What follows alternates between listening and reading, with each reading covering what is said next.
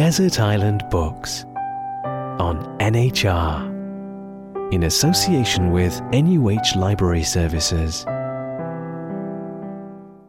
Right, now on NHR, it's my pleasure to welcome the NUH Arts Coordinator, Megan Dawes. A very warm welcome, Megan. How are you doing today? Hi, yes, I'm good, thank you. How are you? Good, yeah, I'm also good, thanks. So tell us a little bit about yourself and how you ended up at NUH.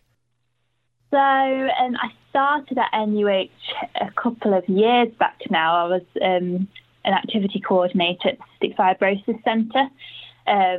So that was a really nice role. I worked with the patients there, and one of the last things I did there was worked on a mural project. So they had quite a large mural, both upstairs and downstairs, and that was a partnership project with City Arts in Nottingham. So it was a really nice collaboration. Patients were really involved with working on the designs, deciding what was going to go into the murals, and it was really nice to work with City Arts as well, who are really well known and well established in Nottingham as an arts organisation. So that was how I came to NUH, and then now obviously I'm in the new role of arts coordinator, and that I've been in this role just since September. I've also got a picture of one of the murals in front of me, actually. Beautiful, very colourful, bright, vibrant flowers and toadstools and birds, and really lovely. It has a big effect on the just general well-being, doesn't it? Seeing something that brightens you up, literally. Yeah, definitely. So the Cystic Fibrosis Centre is a relatively new building. I believe it was partially funded by Nottingham Hospital's charity as well. And it's a beautiful building anyway. It's really light and bright, but it was very kind of plain before the murals. The biggest mural is on a lovely curved wall, and that was just an empty wall before, which is obviously fine, nothing wrong with that, but it really has kind of made the space brighter, more welcoming. It's something to look at as people pass through, and it is a really interesting, vibrant piece. It's definitely connected to nature and quite peaceful, but in other ways it's very vibrant, and there are some of those colours that really represent people with cystic fibrosis are close to their hearts. Yellow, they have a Wear Yellow Day in June, so they wanted lots of yellow in the mural, and I think that really reflects so it's lovely. When we walk from the NHR studios down the corridor on E floor towards the Children's Hospital, there are lots of beautiful paintings that have been put up there on the right-hand side. And it's just, it does have an effect, I think, on people's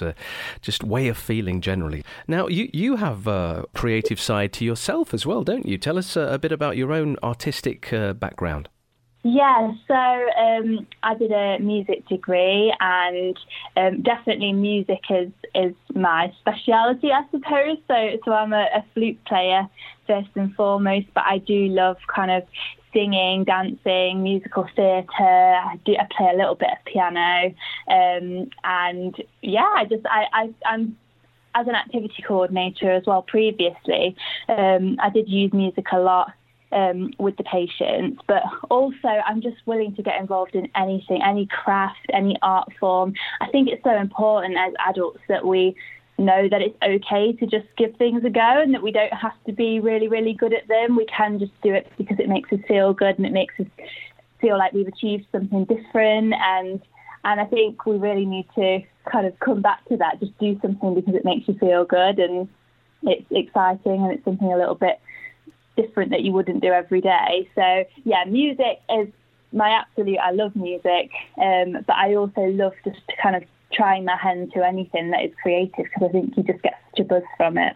It's really good that you're encouraging more artistic pursuits in the hospital environment. I think that would certainly give a lot of people a lift in different ways. And you have an association with the dementia side of things as well. That's an area that you really want to encourage more arts interest in. Yes, definitely. Yeah. So this role, which the role is also funded by Nottingham Hospital's charity, it is focusing on patients with dementia and their carers. And previously, I've been involved with kind of running music sessions in care homes and hospitals. And I think it really, music just brings people to life. When things are challenging for them, and if they feel isolated and lonely, and perhaps they're finding it difficult to connect with their family members and friends in the way that they perhaps would have done. And I think music can sometimes bring about that connection, ignite that spark again, and they can remember lyrics from songs that they love, and it's just, it's so special. And I think any art form can have that effect, but I've particularly seen it with music for sure. I think I remember seeing a YouTube video not so long ago. There was a Russian ballerina who had quite severe dementia, but as soon as she heard certain pieces of music, she could dance to them. She could get up and do all the moves. It's amazing how certain memories are stored in your brain, and they can just be retrieved by the power of music. So wonderful stuff.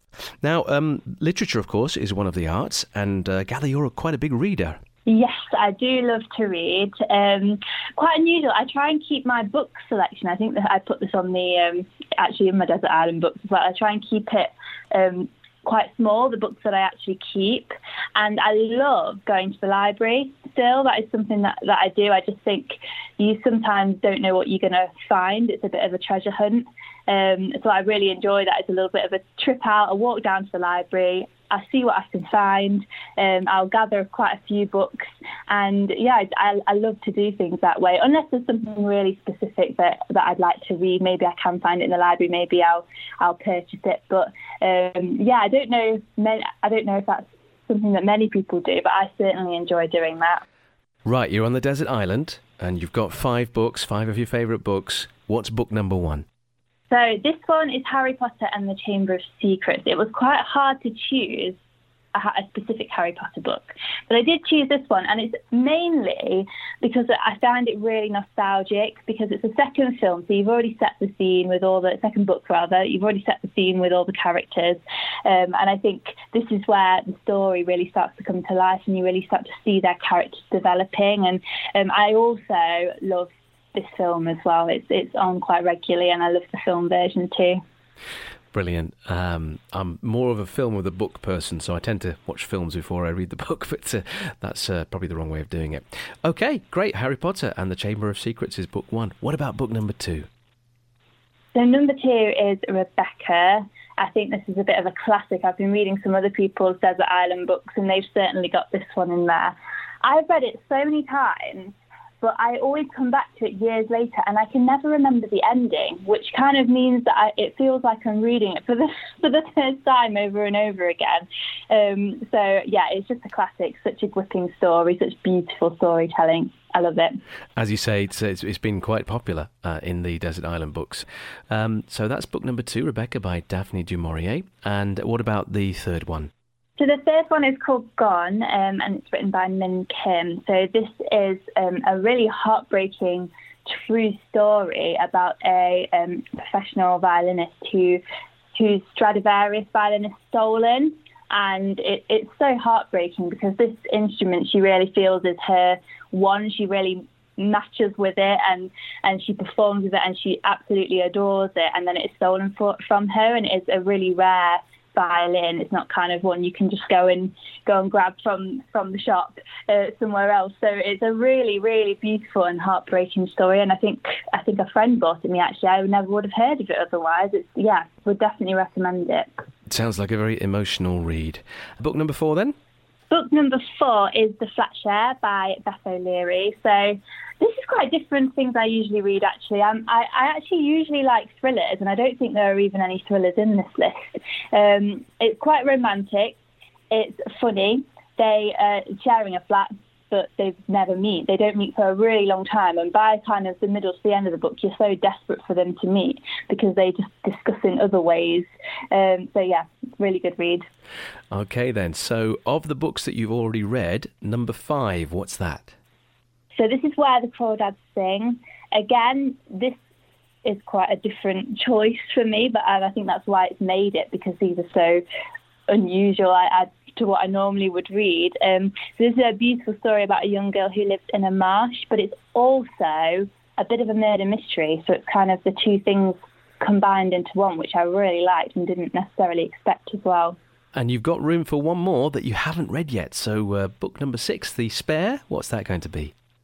So I haven't read Jamaica In, which is also by Daphne du Maurier. So I know it's another classic, so I feel that I need to read that one for sure, because I love Rebecca so much as well. Brilliant stuff. Thanks very much for your choices. Now, we always like to ask for a music dedication on NHR. So being a lady who loves her music, what have you got for us? So just such a happy tune that really lifts me every time I listen to it. I would like to ask for The Cook, She Moves in Her Own Way. I hope it makes everybody feel happy and have a little bit of a jiggle. We all need a bit of a jiggle now and again, don't we? That's so good.